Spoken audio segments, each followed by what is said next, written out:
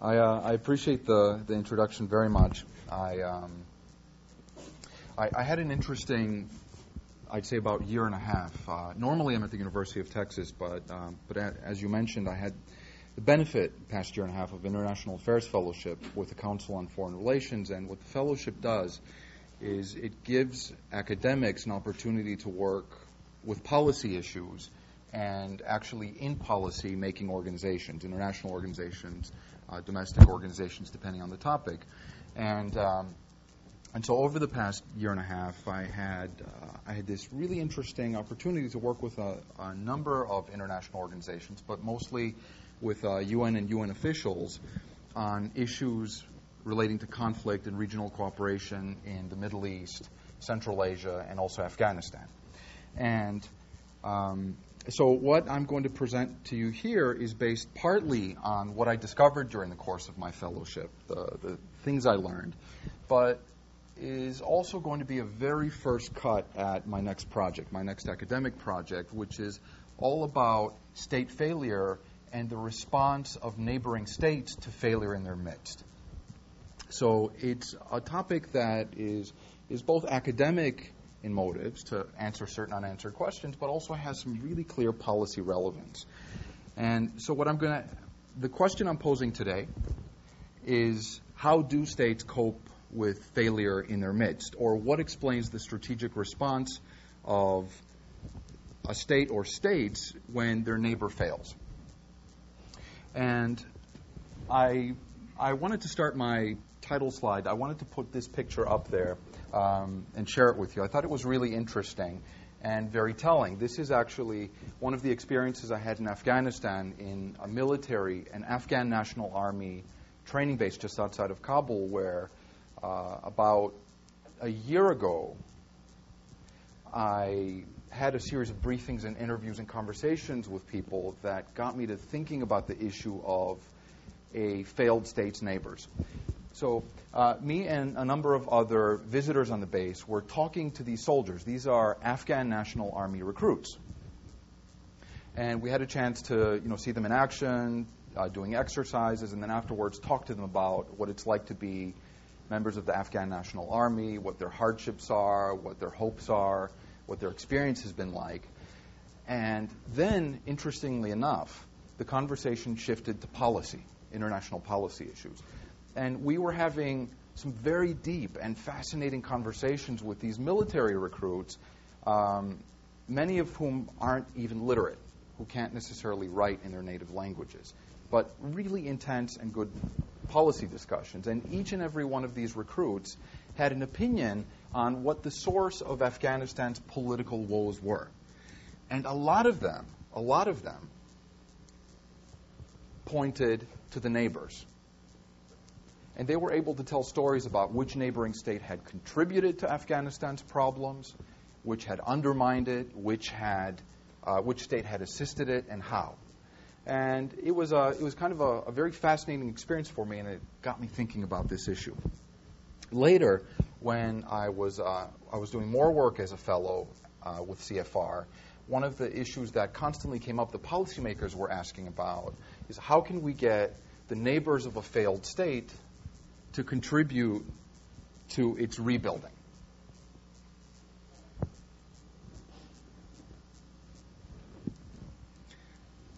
And in order to answer that question, how is it that states cope with failure in their midst, or a variation of that, how do you get states to cooperate more to help a failed state? You have to actually think about what the universe of responses is that a state can have when its neighbor fails. And I came up with 4 types of potential responses, or 4 types of, let's say, orientations that a state can take towards a failed neighbor. One of them I call a trench digger. Now, I'm coming up with these 4 types just because they're actually quite vivid and they're memorable, only for that reason, but I'm not wedded to them. But here's what they are. Here's what I figured that the universe of a response might be. One of them is to be a trench digger. So if a neighboring state fails, one of the options you have is to basically take a series of defensive measures to guard against spillover from the neighboring state. Maybe fortify your border controls, but where you're basically creating a wall. You're building a wall, so to speak, and you're not doing much to assist that state. Hence the caption trench digger. Another possible response is that you can be an opportunist, an opportunistic neighbor, where you do things where you aggressively or not so aggressively take advantage of the failed state situation to get some sort of benefit, political benefit, material benefit, resource benefit, or benefit in your foreign policy. So that's an opportunist, what an opportunistic neighbor might do towards a failed state. The third thing that might happen is that you might have a state acting as a selfish altruist, namely that state works with the failed state. The neighbor works with the failed state to give aid, to give technical assistance, to give organizational assistance, to help the state recover. And the reason why I label it a selfish altruist is because, on the one hand, it appears to us to be a good thing that the state is helping its failed neighbor. But on the other hand, one can see why a neighbor of a failed state would have a pretty strong interest in taking measures to help that state recover so that threats don't spill over. Refugees, rebels, terrorists, illicit drugs, et cetera, et cetera. And the other type that's part of this universe of responses would be to be a team player, where you could be a state that works multilaterally to help the state recover, where you work either with other neighbors or regional powers in the neighborhood, or where you work actively with international organizations to assist the failed state. So what I wanted to do as I looked at Afghanistan is to see which of these responses in the universe of possibilities do we see. Are they stable? Do states, once they adopt a certain type or a certain action towards Afghanistan, do they change it? Is there a predominant type? And what seems to be driving those responses? So that's what I'm trying to explain. I'm trying to explain these types. And there are a number of plausible explanations that we could look at. What I'm giving you right now is sort of the conceptual motive for this project, and it's sourced back in the work that we do in international relations or comparative politics. But very soon I'm going to talk a lot about Afghanistan, so hold on for a moment if that's what you're waiting for. Now, what are plausible explanations of the response a neighbor might take towards a failed state? Right? So we have the universe, but here's the potentials. So from international relations theory, we could imagine that threat is driving the response, that a state is adopting certain policies towards its failed neighbor because it wants to avoid contagion or spillover from the things I mentioned, from refugees, from insurgents, and so on. Another thing that may be driving the response a neighbor takes towards a failed state is the scope or the type of intervention that's already present in the failed state by outside powers, by international organizations. It may be, for example, that there is already such a large multilateral mission in a place like Afghanistan by the British, by the UN, by the US, that there isn't much room for neighboring states to find a place. There isn't a niche that they can fill or something that they can do. That's one possibility. The other possibility may be that the very parties, the very outside parties like the US or the UK that are intervening in a place like Afghanistan may be off-putting for a regional power that doesn't want to work with them to help a place like Afghanistan. The other thing that may be driving the response may be competition with other states in the region, that the only concern of these neighbors that haven't failed may not be the failed state. They may have security dilemmas or rivalries or problems with other states in the area. And this may be driving the orientation. Just, again, a universe of potential explanations. But these, of course, on the left side, on the international relations side, assume that states are unitary actors and that foreign policy is unitary. If we were looking at this from a comparative politics point of view, it would look very different because we would open up the state and we wouldn't assume that the state is a unitary actor necessarily. And within comparative politics, we could look to a number of other explanations. For example, one thing that is very commonly studied in comparative politics, and specifically in the literature on state failure, is state strength. So how much, for example, does a state monopolize the coercive authority which in its territory? How good is a state at providing for its population? How good is a state at having a unitary foreign policy? Right? Things that are domestic level attributes. Second thing that we might want to pay attention to or look for is, well, do the neighbors of this failed state have cross-border ethnic ties with the failed state? And could it be that what they're doing is driven by these cross-border ties? And one other possibility is that in the neighboring states there might be a regime change that may transform the interests. And a new government may come to power with very different interests towards that failed state. Now, what I'm going to talk about here for the rest of my time, I have about 20 minutes. Is that right? Okay. Is Afghanistan and its neighbors. And I'm going to look at these states. I'm going to talk about each one of them in clusters that are neighbors, states that border Afghanistan, that share contiguous land borders with Afghanistan. And I'm also going to include India for two reasons. I'm including India because if India basically used to border Afghanistan within living memory till the creation of Pakistan. And also, India has such a severe territorial dispute with Pakistan that, if resolved, would actually cause it to border Afghanistan. Right? But it's mainly the 47 issue that's driving me to keep India in here. Okay. So what I did was I looked at what each state was doing towards Afghanistan from the fall of the Taliban afterwards, from about 2001 to today, to see what its behaviors were towards Afghanistan, whether it was undermining Afghanistan, whether it was assisting Afghanistan, and how, the content of the assistance.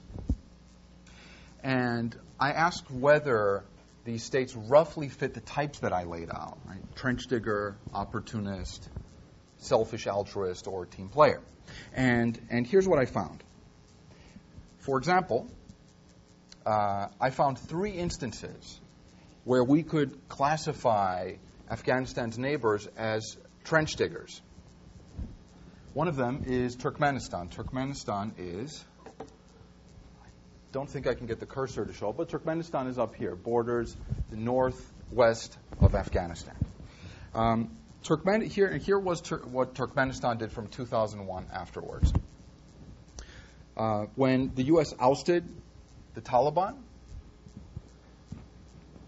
Turkmenistan took very quick moves to fortify its borders, to move border guards down to the south, to seal off the borders, and even though it had participated in a number of summits concerning Afghanistan, where it had made certain promises, like practically all of the other states, it, within months, became clear that it wasn't going to fulfill any of these things that it had promised with respect to assistance. One of the things that had been promised, for example, was that there would be a lot of oil deliveries given to Afghanistan. This was done once, one-shot deal, and that was it. For the most part, the policy was one of closure. Fortify the border, don't let anything get through. The country also said no initially to even accepting Afghan students in its universities. So it was a complete policy of wall building in many respects.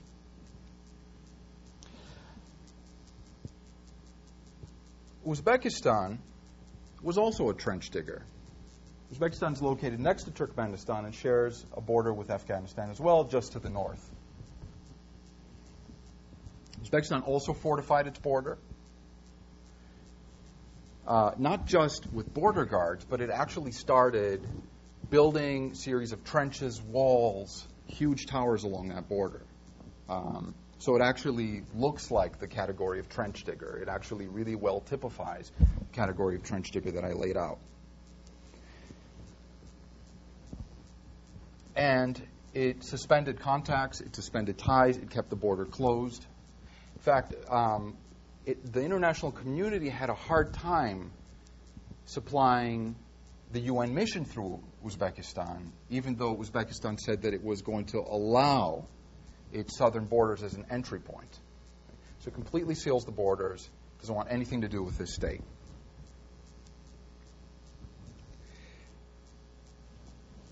Again, the interesting thing about these two sort of trench-digging countries is that they had been part of the multilateral political discussions about what to do about Afghanistan. They had both pledged to help.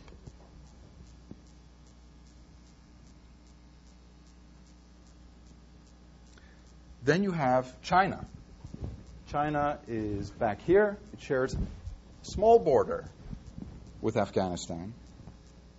In certain respects, China is automatically a trench digger, geographically speaking, because the border is small. There's a huge wall of mountains. It's impassable for many parts of the year.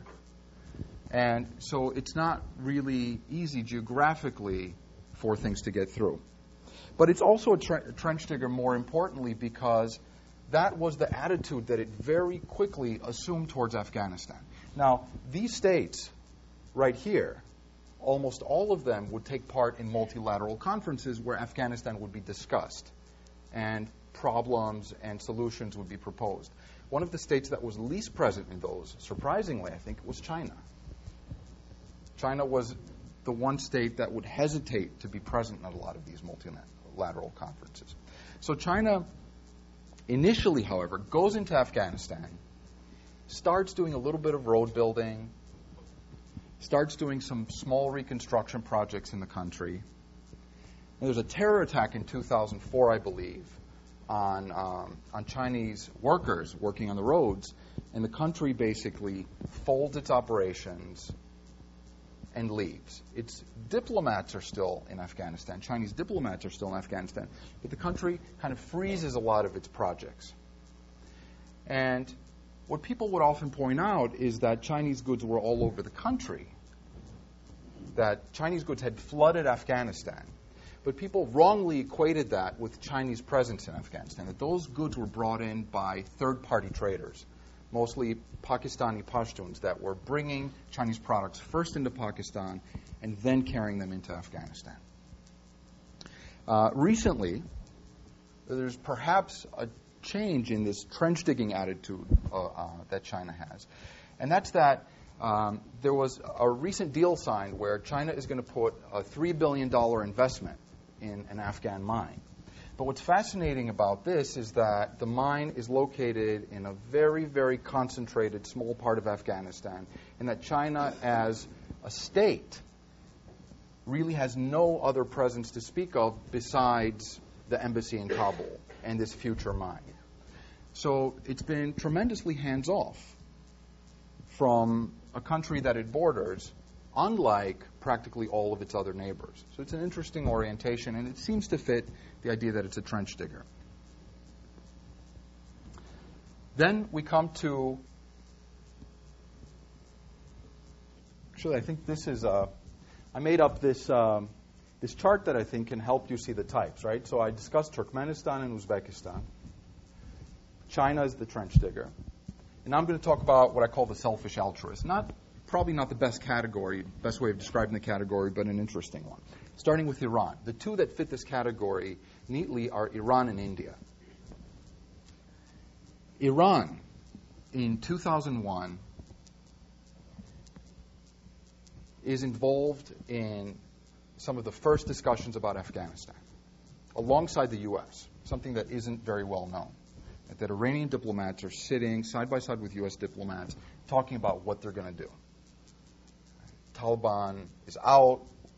International community is trying to revive an Afghan interim government. And what Iranians say, the Iranian diplomats say,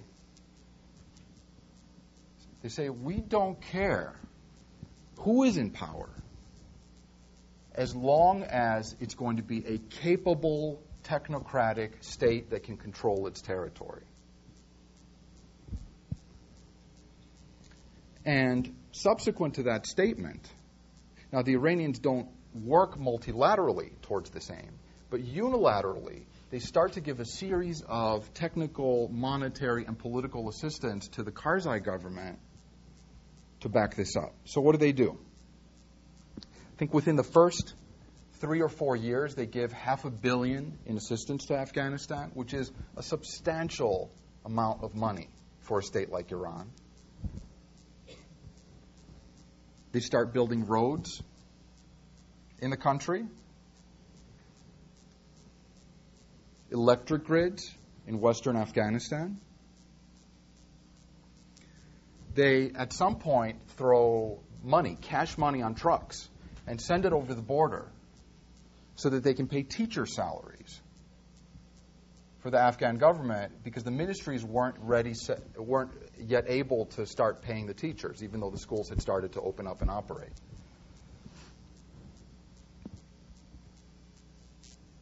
And by 2004, 2005, Iran is complaining every chance it gets, complaining quietly, but every chance it gets to NATO, to the UN, and to other states that are in Afghanistan, that the army is being built too slowly in Afghanistan.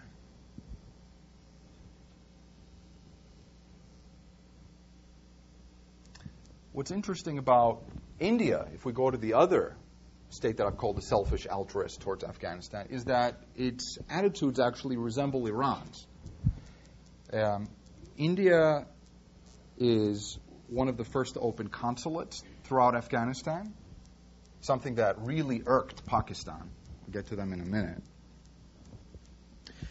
And in addition to that, it starts to send teams of bureaucratic cadres to Kabul and other provincial cities in Afghanistan to train Afghan officials of how to run ministries, how to run district offices. So it's doing something really specific that relates to governance and recovery of the Afghan state. Like Iran, it's also engaging in road building throughout the country. And it emerges within 6 years as the number 5 donor of foreign aid to Afghanistan, just a little bit behind Japan and Canada. What about the opportunists? Who are the opportunists? Well, Pakistan is, in a sense, I probably don't need to tell you about this, but this is largely how Pakistan has been portrayed as taking measures, right or wrong, that have hurt Afghanistan. Not much aid compared to India. Border closures. It vetoed Afghan participation in a number of conventions.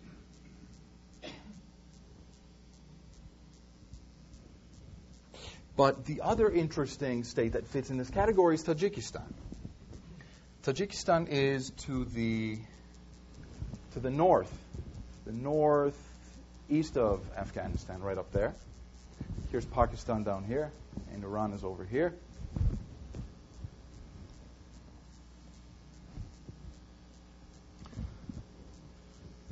Tajikistan,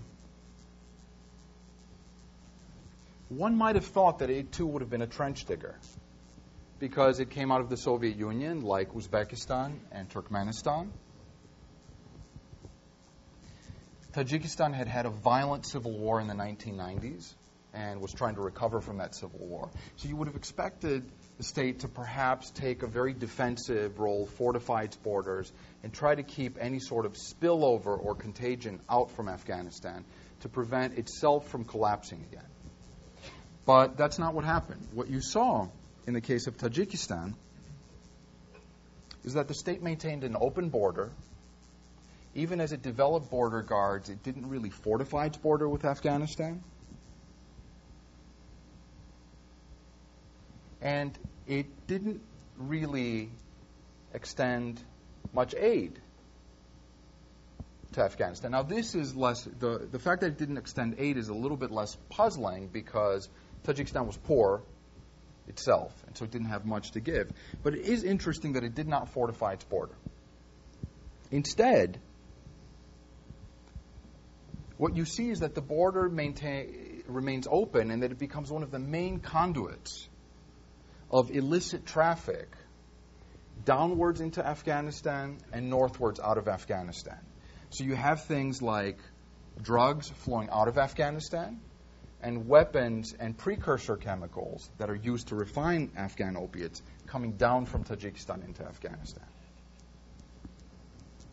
And one of the reasons why we could label this a form of opportunism is because this open border and the allowing of this illicit traffic actually fundamentally contributes to the health and revenue of the Tajik state. Okay? So more of that in a little bit.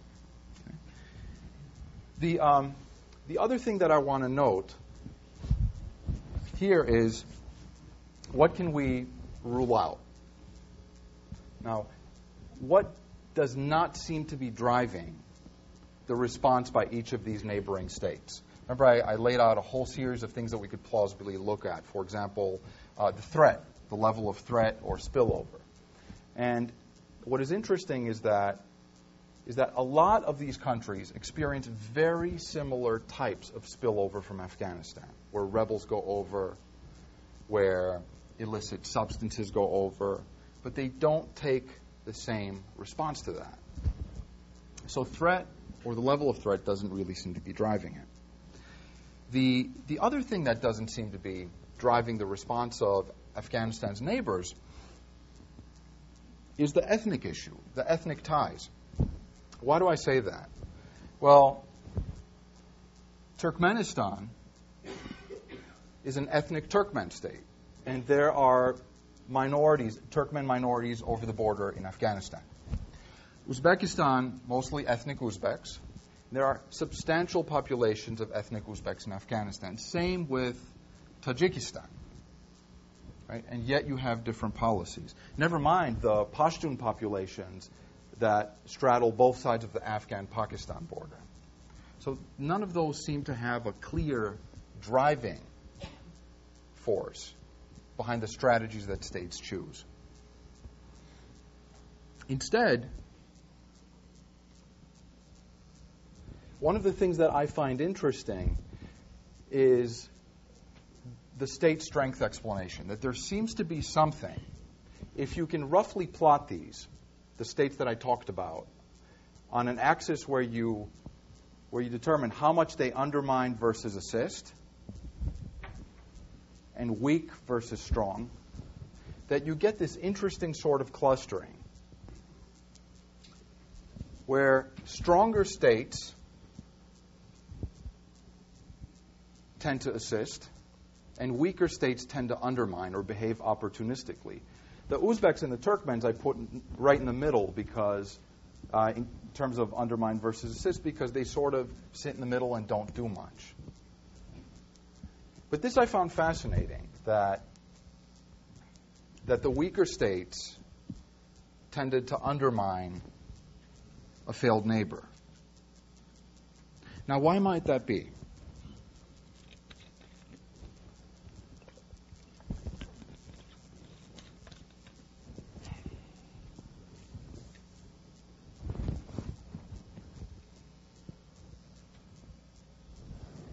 In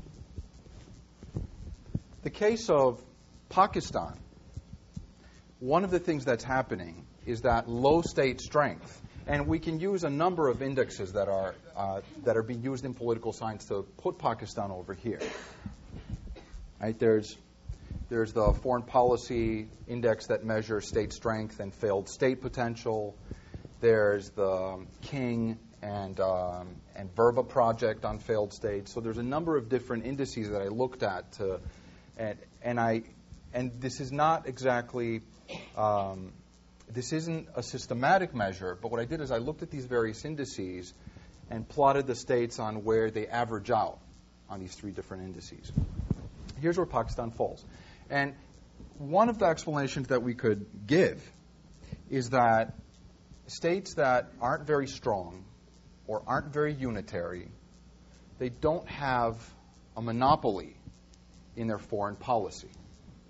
And that there are different actors that are driving foreign policy towards the neighboring state, the failed neighbor. In the case of Pakistan, you have the foreign policy establishment, you have the Pakistani military, but you also have the ISI, not to mention these tribal areas and the ruling structures there that have their own foreign policies towards Afghanistan that compete with what we see as Pakistan's formal policy. In Tajikistan, what happens is similar, but a slightly different outcome. So Tajikistan, by all the indices on state strength, is considered to be a weak state. It's not under threat of going back into civil war as it was in the 90s, but it doesn't do very well in governance. And in the case of Tajikistan, what seems to be happening is that while the state, the capital, has a foreign policy position and has certain foreign policy strategies that they put into play, one of the ways the state stays together with respect to coercion, with respect to extraction, with respect to taxes, with respect to revenue, is by giving the different pockets of the state and different warlords in the state autonomy. And what's been happening in Tajikistan throughout its territory is that the capital city has been in this modus vivendi where it exchanges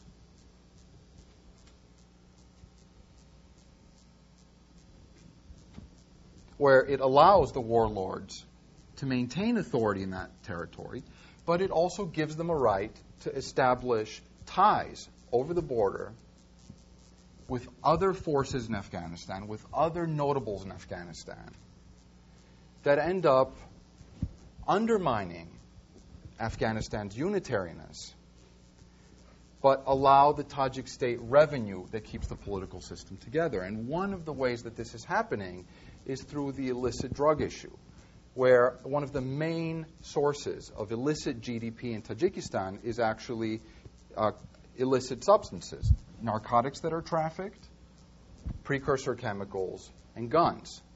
And this contributes a substantial portion of GDP, even taxable income in public services,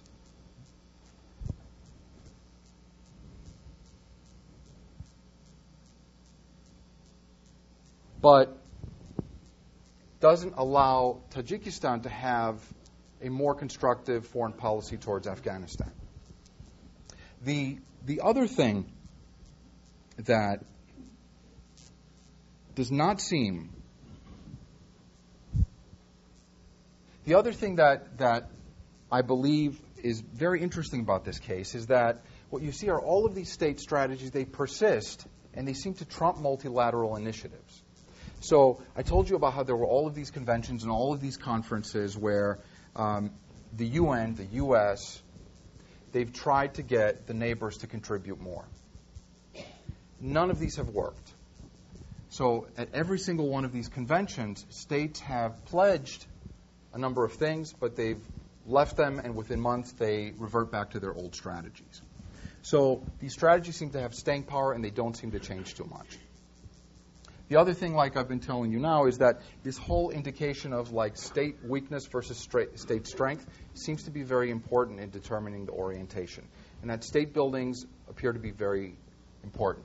The other thing that I'm finding, and this is all tentative, this is that rivalries in the region also matter. What do I mean by that? So India's sort of selfish altruism to Afghanistan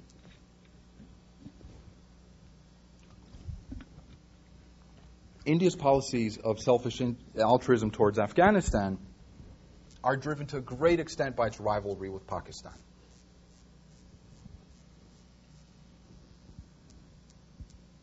And it is quite possible that Indian foreign policy and the willingness to assist is motivated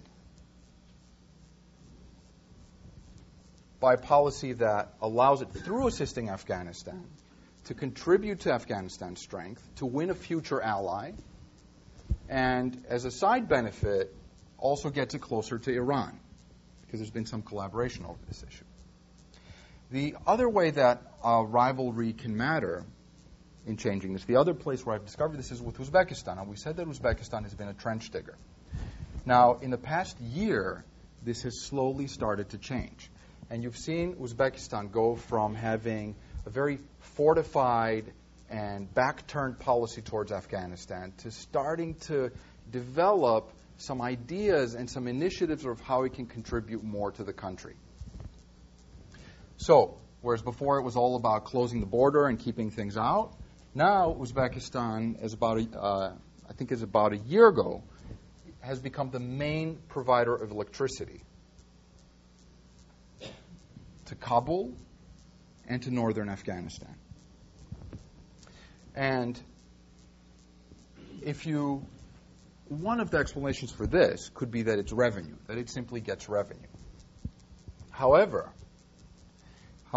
it doesn't really get much money by giving the electricity. The electricity is given very cheaply to Afghanistan. What seems to be driving this, though, is Uzbekistan's emerging rivalry with Russia in Central Asia and emerging disputes in the region with the Russians. And that it's now starting to become a little bit more active and a little bit more engaged, productively engaged with Afghanistan in order to have approval and some sort of a potential cover from the U.S. or the UN in case its relations with Russia further destabilize. So these are some of the very tentative things that I've discovered in the course of looking at this. This is a very new project that I've started on, and so I'm looking forward to any comments that you may have, and I will give them my fullest consideration. You know, when you start something new like this, this is actually the best time to get feedback because you're not as wedded to the stuff. So something you say could have maximum effect. So let me end it at that. Thank you.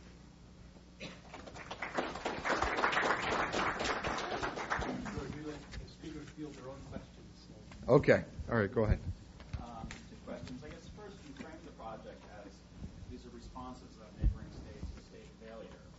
But I wonder, is Afghanistan a failed state, at least initially? I mean, the U.S. comes in, topples the Taliban. It's not obvious that immediately they are therefore now a failed state. They may have become a failed state as a result of the insurgency and so on, but for several years it doesn't look like a failed state scenario. So I guess I'm wondering, are they responding to failed stateness, or are they responding to something else, Americans, okay, or whatever? That's one. The other question is, why no irredentism or secession? There's no pressure, it seems, to break the country up, no pressure from the outside to poach regions with ethnic co-nationals and so on. So why is everybody seems intent, both inside and outside, to keep the borders of Afghanistan the same? Okay. With respect to your first question, do you mean why do we consider Afghanistan a failed state today, since 2001, or since before that? I meant since 2001, at least the first few years, it does not seem like a failed state kind of scenario. Right. It's not obvious that these states are reacting to failed stateness. Okay. Okay, that's actually a good question because you didn't have the scale of violence from 2001 onwards that you do, I think, starting in 2006, 2007? It's quite a good question. Now, it is a failed state, though. It's a recovering failed state if you look at sort of all of the things, all of the measures, all of the indicators that states are supposed to do in terms of having a monopoly of violence over the territory, having coercive forces that rule that territory. What you have in that period is you have warlords, you have dormant insurgents, and they are running their own parts of the country according to their own policies. They're each taxing populations according to what they see fit, according to local resources. They're raising their own police sources. One warlord in the West, for example, was taxing customs, was collecting customs revenues locally and refusing to give them to the central government in Kabul, and then using that money to build his own army and also to invest in dispersing public services. So it's a failed state in terms of there being something that you can consider a cohesive, nominally centralized state. So in that sense. For Afghanistan's neighbors, however, these things didn't matter. To them, whether it was peaceful or not, whether there was central rule or not, in their eyes it was a failed state. And the reason why it was a failed state for the Iranians is because they had waves and waves of refugees continuing to come from Afghanistan. So they wanted to do something about having to live next to what they considered to be this, wretched, non-centralized, non-technocratic state, Iran. The Central Asians, they recognized that the Taliban had gone in remission, but they were convinced that they were going to come back any moment. And if you look at what the Turkmen ambassadors would say in 2001, 2002, 2003, as well as the Uzbeks, they would be saying that, okay, we have calm now, but we've got to really get this government together quickly, otherwise within months the Taliban will be back. And they're doing that again today. They're rephrasing some of those things. So to answer your question in a long sort of way, there are these measures that we can use in political science. But at the end of the day, I think the better answer is that a failed state is in the eyes of the beholder. And in the region states considered it a failed state. So that's one of the reasons why I sort of take it seriously and I look at this question accordingly. Your second question is also interesting, which is why no irredentism or secessionism? And I think that's, for Iran, it's a little bit more clear because Iran had certain populations that it favored in Afghanistan and wanted to protect or cover or have ties with, such as co-religionists, the Afghan Shia and Hazara populations. In Turkmenistan, the minority groups, Turkmen minorities in Afghanistan, were much smaller. They were perhaps one of the smallest minorities. So there's really not much irredentist potential in the plainest sense of the word. If you look at percentages of ethnic groups in Afghanistan and where they're located, lots of Uzbeks up in the north, very close to the borders of Uzbekistan, Tajiks in the north, very close to the borders of Tajikistan, and Pashtun populations straddling the frontier. So those are the three populations where, according to simple, cut-and-dry political science statistics, you would worry. Uzbekistan and Tajikistan, however, do not want anything to do with these populations in terms of corralling them, having them to become part of their territory. And that's because ethnicity does not matter as much for the rulers of Uzbekistan and Tajikistan as does staying in power, as does revenue. And in the case of Tajikistan, to actually enfold and envelop all of these populations who might be ethnically similar but have different systems of rule, different warlords, who have guns, who may not like your president, would be dangerous. So basically the drive to stay in power trumps any sort of ethnic considerations in this case. And it's an interesting one because it operates differently from a lot of the cross-border ethnic and irredentist politics that we saw in Europe or in certain parts of the Caucasus, for example. Pashtun situation is also interesting because the state of Pakistan does not have a great interest in promoting Pashtun separatism because this would Pakistan's a multi-ethnic state, and this would completely alter the demographic balance in Pakistan. It would be so to have irredentist claims on Pakistan would be quite damaging. In fact, one of the things that Pakistan has worried about in the past is that Afghanistan would become too strong and that it might be the source of potential border changes, that the Afghans themselves one day may want to change the border. Does that answer your question? And you were waiting. Go ahead, please. Yes, thank you very much. I really enjoyed your presentation. The situation of Pakistan is more than when you look at the history, more than issues. When Pakistan became independent in 1947, Afghanistan already a member of the United Nations General Assembly, and Afghanistan wanted Pakistan not to become a member because there was this border dispute of Pakistan. From that point on, the leadership in Pakistan, both military and civilian, were going to undermine Afghanistan.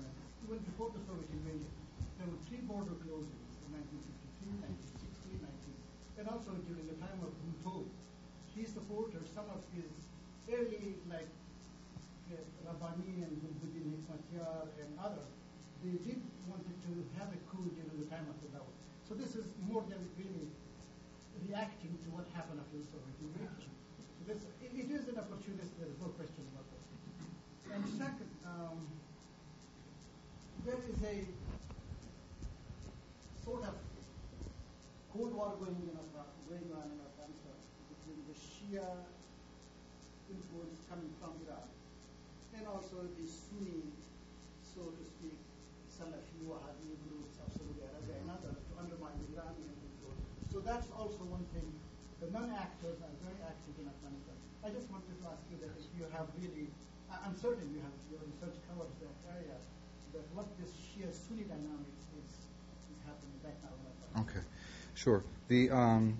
It's a great question, and if I can ruthlessly summarize what you just said, it's that history matters, and that there's been a history of rivalry between Afghanistan and Pakistan, and a rivalry that's not only represented by the capitals, but also by the groups within. And I agree with you. And I'm going to have to figure out some way to capture this in this study. One of the reasons why I did this as such is because I wanted to take a rather arbitrary starting point, just to see what kind of things I could find. So it's not perfect, and I will look into it. However, with the Sunni-Shia rivalry, it's very interesting. I can tell you a few things from the time I spent there.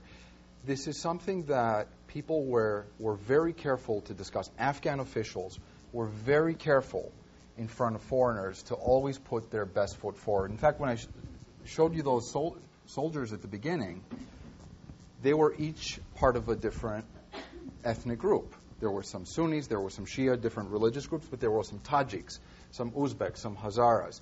And one of the things that they were very, very careful to repeat constantly is that no matter our religious background, no matter our ethnic background, we are all Afghan.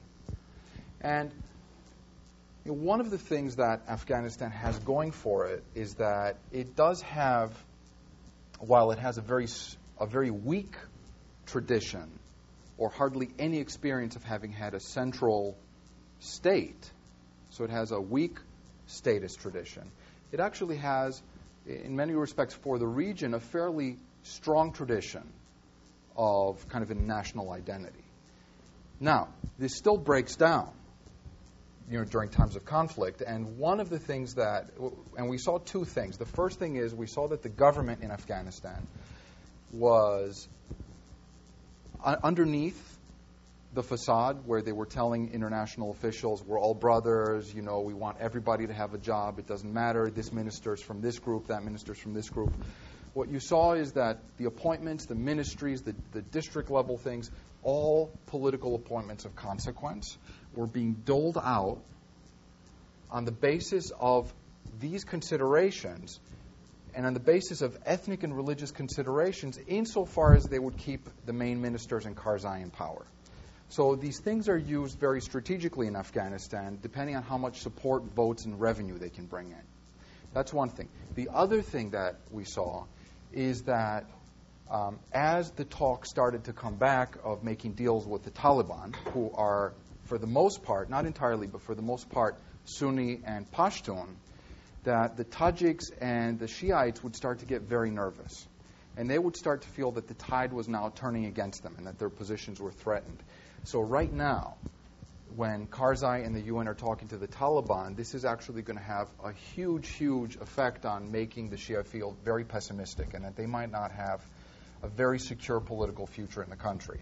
So something that might make the insurgency a little bit easier to deal with might make Afghan politics a lot more divisive.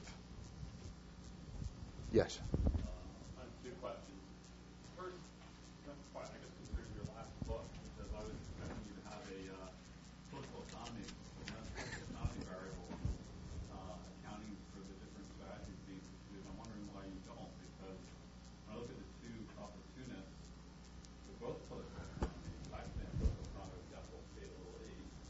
Political economy with capital B and little c. That's my first question, is what happens to political economy? The second question is, can you characterize, it seems to me your taxonomy doesn't require contiguity at all. So I'd be interested in what you think. Sorry, doesn't require what? Contiguity. Okay. So I'd like to hear what you have to say about how you would characterize Saudi Arabia and Russia. Okay. With respect to Afghanistan? Yeah.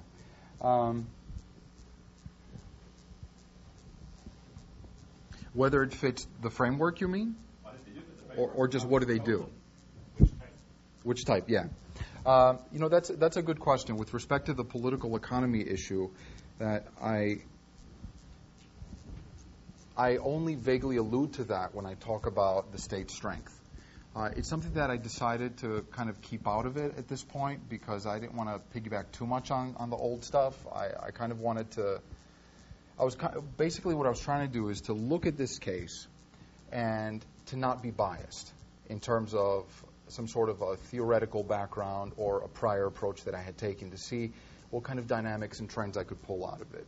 But you're right that the more I look at this thing, one of the things that I see clearly driving the behavior of Uzbekistan is that it's an autarkic state with a closed economy. So it doesn't want open borders. It doesn't want goods coming in from Afghanistan. It doesn't want its goods leaving Afghanistan. Here's the other interesting thing about the Uzbek case. They were complaining for a really long time. We'd like to help more in Afghanistan. We'd like to help more, but you're not letting us get these reconstruction tenders. The reconstruction tenders are only for Western companies or for Pakistan. Then the international community turned around and said, okay, we'll let you have the tenders. We didn't really want them. Thanks. Right? So the autarky and the closed economy could potentially be a variable driving this. The Tajikistan thing, I'm convinced that it's economics which keep the country in balance. The Tajikistan survives on the basis of illicit trade, smuggling, and foreign aid. And it has absolutely no interest in being a trench digger towards Afghanistan because that would result in a closed border. It would cut off these revenues from smuggling, even as the international community might make up for some of them, not all of them, some of them by giving Tajikistan some, let's say, border assistance to close its border. So in that respect, it's a big E, right, like you're saying, for economics because there's revenue involved, but it's that revenue that allows the very strange system of the Tajik government to stay in place, where the capital has a modus vivendi with all of these locales that do the smuggling and skims off the top. I agree with Pakistan. As for Saudi Arabia and Russia, so which of the four types do they fit?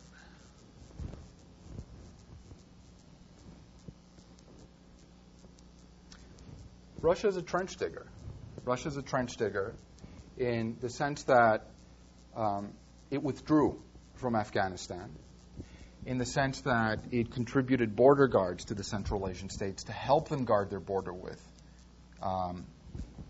with Afghanistan. Turkmenistan and Uzbekistan threw them out eventually, not because they didn't want to have a closed border, but because they were able to close it by themselves.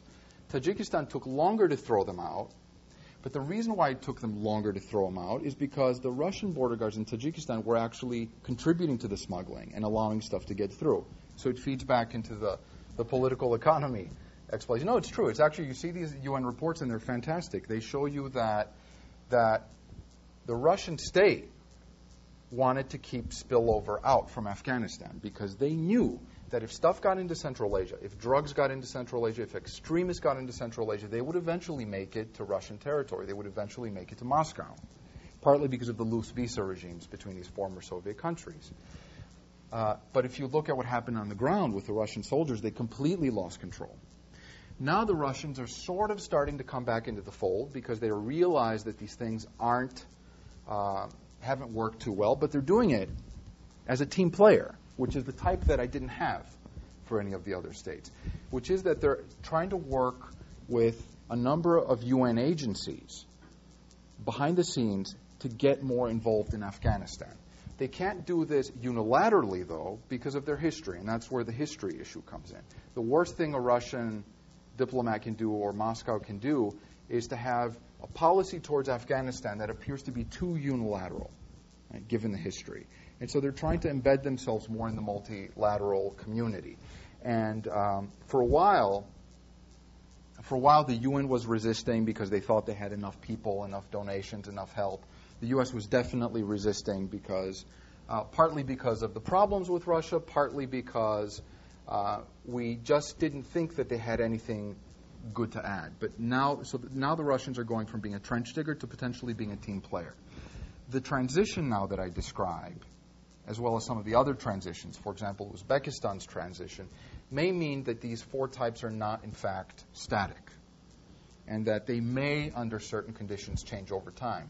And that's my policy interest in this, which is to find the conditions that would change a state from being a trench digger or an opportunist to a selfish altruist or a team player, so you can get it to contribute in the political community's effort to put together a failed state. The Saudi Arabia, what would Saudi Arabia be? Saudi Arabia would be, well, honestly, and this shows you that the types aren't perfect and that there's a little bit of flow and arbitrariness to them. I should never say this, but since I'm not giving a job talk, it's okay, that you could see Saudi Arabia as an opportunist in that its aid to Afghanistan, which tends to be in religious humanitarian things and mosque building, that it helps Saudi Arabia's image in the Muslim world, but it undermines Afghanistan's reconstruction by funneling money into mosques for certain religious sects, but not others, and particular ones that may be more sympathetic and more helpful to extremists or Taliban insurgents than others. So it could be an opportunist, but people who take a less sanguine view of Saudi-style religious aid may consider it to be a selfish altruist. I would say that it's probably an opportunist. Is that okay? You made me do it on the fly. But, yeah. It's a strong state, but I'm strictly using the existing foreign policy King and Verba criteria, which look at a strong state not internationally but domestically, and what it does, and it tends to come out as a strong state. Yes. I'd like to push you a little bit on the policy point that you just made a moment ago. I presume that it's the predominant view in Washington that the neighbor of Afghanistan that matters most here is Pakistan.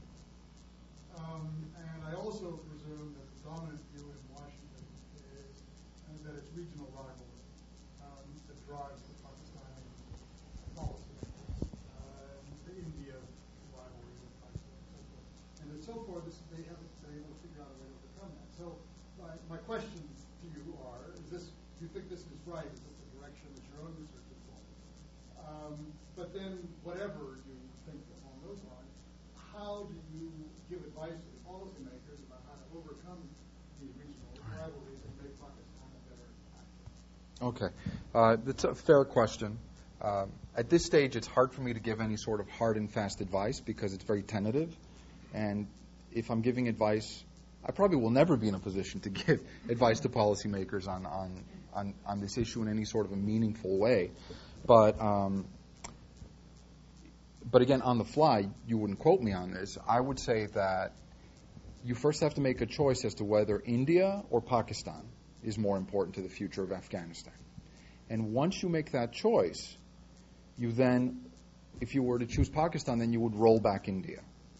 You would find some way to roll back India, to close some of their consulates in Afghanistan, to make Pakistan feel that Afghanistan was less India's playground and more a neighbor that needed assistance. So if rivalries indeed do seem to matter, as I'm saying they do, you would want to soften the rivalry with respect to Afghanistan so that Pakistan could take a possibly more constructive role.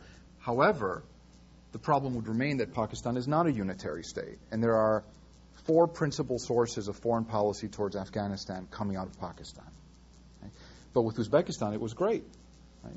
So they're starting to have rough relations with Russia, and so what do? They start altruistically sending electricity to Afghanistan to get on the good side of the international community. So it's a give and take. Incidentally, here's the policy issue is really important. I do want to make a further comment on kind of the sources of policy on the basis of what I saw the past year. There are all sorts of levels of difficulty in making policy towards a state or towards Afghanistan. The first is that there are very strange geographical divisions in places like the State Department, in places like the UN. So, for example, I spent a lot of time interacting with people at the UN in political affairs, the Department of Political Affairs, and one of the divisions that deals with the Middle East and West Asia, from Israel and Turkey to the borders of China. However, Afghanistan is part of the Department of Peacekeeping Operations. And so policy comes out of DPKO and not political affairs. And so it has a real problem when, say, a department at the UN or a department within a policymaking arm of a country is in charge of all of Afghanistan's neighbors, but not Afghanistan itself in terms of policy. That's a very debilitating thing. And I saw many instances where it was impossible to push ahead with some very smart, very viable, very great policies towards Afghanistan that involved the regional neighbors because Afghanistan wasn't part of the purview of the organization. That's one. The other thing that makes it incredibly difficult to have, even if you can have some great findings, do this, don't do this, and all the neighbors will help, I think it makes it difficult is that there is a fractured and deeply, deeply divided market of aid and policy in Afghanistan. And I was actually talking about this with Alex yesterday. One of the things that I saw is that in each district or each province of Afghanistan, there were different countries that were in charge of policy. So in the north, in the Mazar-e-Sharif area, it was the Swedes. Mazar-e-Sharif right up here. In Wardak, it's the Turks. And they bring their own policy and security interests to the table in those provinces. So one of the things that the Swedes were doing is they were doing a lot of women's rights stuff, which is great for the Swedes and great for Sweden's domestic publics to feel like they're doing something that they value, but it was tremendously incendiary for the local populations. What was doubly shocking for local populations, and this was really lost on the Swedish, on the Scandinavians actually, that were doing this, is they had, as one of the things that they would work on for development and humanitarian issues and human rights, is they decided to deal with child sexual abuse in Afghanistan, which is very worthy and very important, but sent the signal to Afghans that the Swedes believed that we're pedophiles. Right? Whereas other places of Afghanistan, other countries wouldn't touch this. Other countries would have very different development repertoires. And then, of course, in the capital in Kabul, you have 12 governments of consequence that are dealing with the Karzai government and pushing him in this direction or that direction. So I'm not terribly optimistic that even if I could have some really amazing and durable policy recommendations, that we'd be able to apply them. Yes. Back to the point Alan was making, maybe as part of Alex's. I realize you want to cut in at a certain point of time, but the ahistoric quality of this analysis strikes me as leading you to some conclusions that I think are going to be problematic. Okay. For instance, put the ethnic issue sort of aside. And one of the reasons the Pakistan government is weak, which is your central explanation, is this ethnic division. And as Alam says, it's not that the Afghans are unified. I mean, there's another point. You made a comment that Afghanistan somehow has a strong national sense, despite all the little differences. But it's hard to find that in the last 30 years. And if we knew more, for instance, about what the borders with Pakistan, Uzbekistan, Turkmenistan, these were prior to 9/11, it would be easier to answer Alex's question about how much has actually changed. And we would understand that just because one ethnic community, just because all the ethnic communities don't have concerns there, doesn't mean none of them do. So to put the Tajiks and the Pushtun story out of the story here, and then to think, gee, there's something puzzling about Pakistan and Tajikistan, it has nothing to do with Pushtunistan or the Tajik Northern Alliance, and the fact that much of the Pakistani current military establishment is Tajik, and that's who we used to overthrow the Pushtun Taliban. The whole story seems to be just spinning around here in sort of a very odd ahistorical quality, because your causal drivers are sort of the superficial drivers, and the underlying drivers that drive those are sort of out of the story because they occur either before or, we just assume that it all began at 9/11. But I guess I'm just a comment. I don't see how you get a picture of a unified Afghanistan with a strong sense of national cohesion prior to, I don't know when, Alam would be better known to me, or that you put the ethnic issue as unimportant when it's the ethnic issue that's terrified Pakistan. Pakistan's the issue here, not Afghanistan, so it's concerned about ethnic irredentism, secessionism. And that's the actual axis of the last 30 years of Indian-Pakistani competition has been over Pushtun. That's what it's been all about. It seems to me, maybe I've got that history wrong, but I'm puzzled how all that story disappears. Well, it does disappear from this presentation. It doesn't, and I think that your comment is very fair. I don't disagree with it. I think that you're right. I think that where I would capture that would be when I talk more about state building. When I say that state building matters, one of the things that, that's my tentative conclusion now.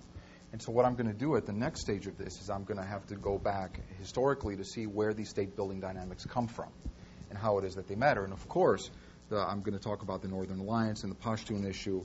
You're right, there's no way to artificially cut this at 2001. But I decided to do it here just so that I could take a little bit of a bite and see where it gets us. It's problematic, I agree. But I promise you that in the next iteration, you will have satisfaction. Is that fair enough? Go ahead. So what are your tentative conclusions? Is that more state strength leads to more assistance? Which got me thinking that state strength must be correlated with state capacity and resources and all sorts of other things, right? So one way to interpret that conclusion is that states that have more to offer more. States that don't have anything to offer, surprise, surprise, we're finding that they're not offering assistance. So you have countries like China and Iran. Who else will they? China, Iran, India. They have something to offer. So I guess one strategy might be to first lay out what these neighbors have to offer. Right? Yeah. What is their potential to assist, both sort of quantitatively and qualitatively, then to see the extent to which they fulfill that potential. And that becomes your x-axis instead of just assist, not assist. And then another point, which is maybe more of a comment, but I just felt like the U.S. was sort of the elephant in the room here. And sort of Alex was pointing about whether this is a case of failed state. It is a case of a failed state, but it's a failed state that just that was invaded by and occupied by the United States. So a lot of these countries, it seems to me, in their policy towards Afghanistan, they're really formulating it through the lens of their relationship with the United States, whether they want to support either directly or indirectly the U.S. invasion, whether they want to help the United States out. You could view these as policies towards the U.S. invasion and occupation, rather than just towards a neighbor that happens to be failed. I like both of your comments. So I was thinking about the Russians. You said, the Russians don't want to be seen as acting unilaterally in Afghanistan. Well, the Russians also don't want to be seen as assisting the United States, right? They don't want to be seen as having a pro-American policy. Yeah. And then as time goes by, it becomes less of an American thing, and so then they can start to, take baby steps and do it multilaterally. So I could make as much sense out of Russian policy by viewing it as policy towards the United States as viewing it as policy towards Afghanistan. Yeah, I think. Let me take that one first. Then I think that's a fair comment. It's because the U.S. is so present. There's really not a good way to distinguish what effect it's having as a variable, right? Because it's not. It's just sitting there in the middle of the place, right? What I would do in order to parse that out is I would have to choose a case of failure and recovery where I'm looking at neighboring states in a context where there may be a smaller UN mission or a smaller multilateral mission that doesn't involve the U.S. or that involves the U.S. in an area where its role hasn't been as problematic. And so that would be one way of seeing whether we get any sort of fundamentally different trends. The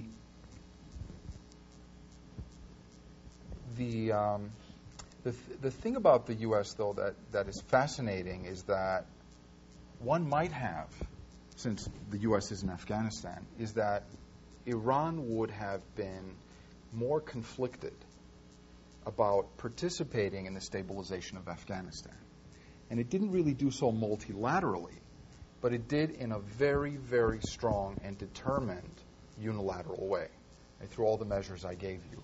And that shows that it may not be as simple as simply, it being a proxy of a relationship with the U.S., because we may have seen Iran behaving more towards Afghanistan like it did towards Iraq, if indeed the U.S. was the only issue driving it. But again, the only way I could really deal with that would be to choose a case where the U.S. is not as present or absent from the recovery effort in a failed state. I like your suggestion about laying out what the universe is of offerings of all the neighbors versus their actual potential. I think that would be great. That would actually be great. And one of the ways I could do this would be to actually go back to all of the conferences that these states attended and what they promised they would do and compare it with what they actually did. That would be one thing. That would be a little more constraining than simply looking at the universe of aid that a state can give. Right? But that would be a great suggestion. Thank you. Yes? Yes, well, you went to Afghanistan and I was there. I got almost every year. I'm becoming more pessimistic each time I go there. One of the things which bothers me, and I discussed this with my American colleagues and friends in Afghanistan and also outside, the military, especially that you mentioned the first slide, the Afghan national army, is disproportionately made of Tajiks and Hazaras. Yeah, it is. So the Pashtuns are the pluralistic majority, but this is going to loom, a very dangerous future of Afghanistan.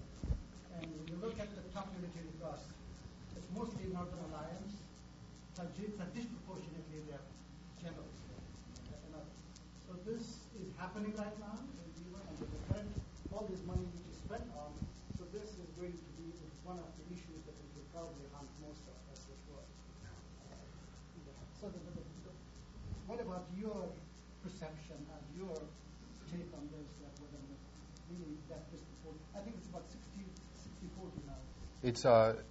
It might even be more towards Tajiks. And when about a year and a half, or let's say almost 2 years ago, when the Army started doing really well in terms of organization, recruitment, training, there were more and more Pashtuns going to it, and they were very optimistic that they were going to have a good ethnic balance, and that's one of the ethnic balance issues you talked about as well. But as the insurgency ratcheted up, what happened is that a lot of Pashtuns that were in the army, some of them decided not to go back once their term of service was over, and those that wanted to do it, and remember, this is not a draft army. This is volunteer. You get a salary. You get a good salary for being in the army. And Pashtun parts of the country are very, very poor. And so economically, you would expect people to go, all else being equal. But because there started to be attacks on people that had sent somebody to the military in Pashtun areas, because people faced recriminations, and in some conservative communities they faced being shunned, we saw that the military over the past year and a half has had more and more trouble getting Pashtun recruits. And so it's true that it is disproportionately made up of Tajiks. Then Hazars and Pashtuns are kind of the bottom in terms of their population, their share of the population. You can only get a better ethnic balance by having forced recruitment. You cannot do that in Afghanistan, given the situation and the weakness. So the second thing that you could do is you could fight the insurgency, pacify certain areas, and then recruit out of those areas. The problem is that the government isn't doing that with the military. See, so there are many parts of Afghanistan where there's an active insurgency and there are Pashtun populations. There are other provinces of Afghanistan where there are heavy Pashtun populations where there isn't yet an insurgency. The Afghan state should have probably focused on those areas in terms of getting recruits out, where there wasn't an obvious or approximate consequence to joining the Afghan National Army. They didn't do that. And this, I think that this has hurt them. Yes, please. I'm sorry. Well, Nick, in pushing you for history, has pushed you for story, and I think there are a number of ways in which that might be your project, partly because I was fascinated by your beginning hint at these various narratives that are being told by ANA recruits about what the neighbors did, and I think the kinds of actual observations and also desire and also anxieties that are being framed in those narratives are interesting, because of course one of the big uses of neighbors politically, there are all of these instrumental relationships that you talk about very well. But in domestic politics, we talk about the neighbors as a kind of exemplary or allegorical recourse for talking about our own domestic situation. So Ancien Regime France, they're having all of these fictions about Spain as a way of discussing what they can't quite say openly about transformations in France. And it seems to me it might be very interesting to go around and look at these neighbors. We all use these countries with whom we interact or are contiguous to say, this is where we came from and what we have to get away from. This is what could happen to us if we did not have these unpopular devices that we have. This is where we want to go. This is the future we don't want. Those kinds of narratives in all of these surrounding countries, given that all of them, especially the weak states in which you're most interested, are needing to put forward compelling narratives to strengthen the state effort. Just seems like it could be a real vision for the project. I don't know. You mentioned the Swedes having to do a particular kind of intervention because of the Swedish story about Sweden, really. But the Tajik, the Turkmen, Pakistani stories as they're in debate. Yeah.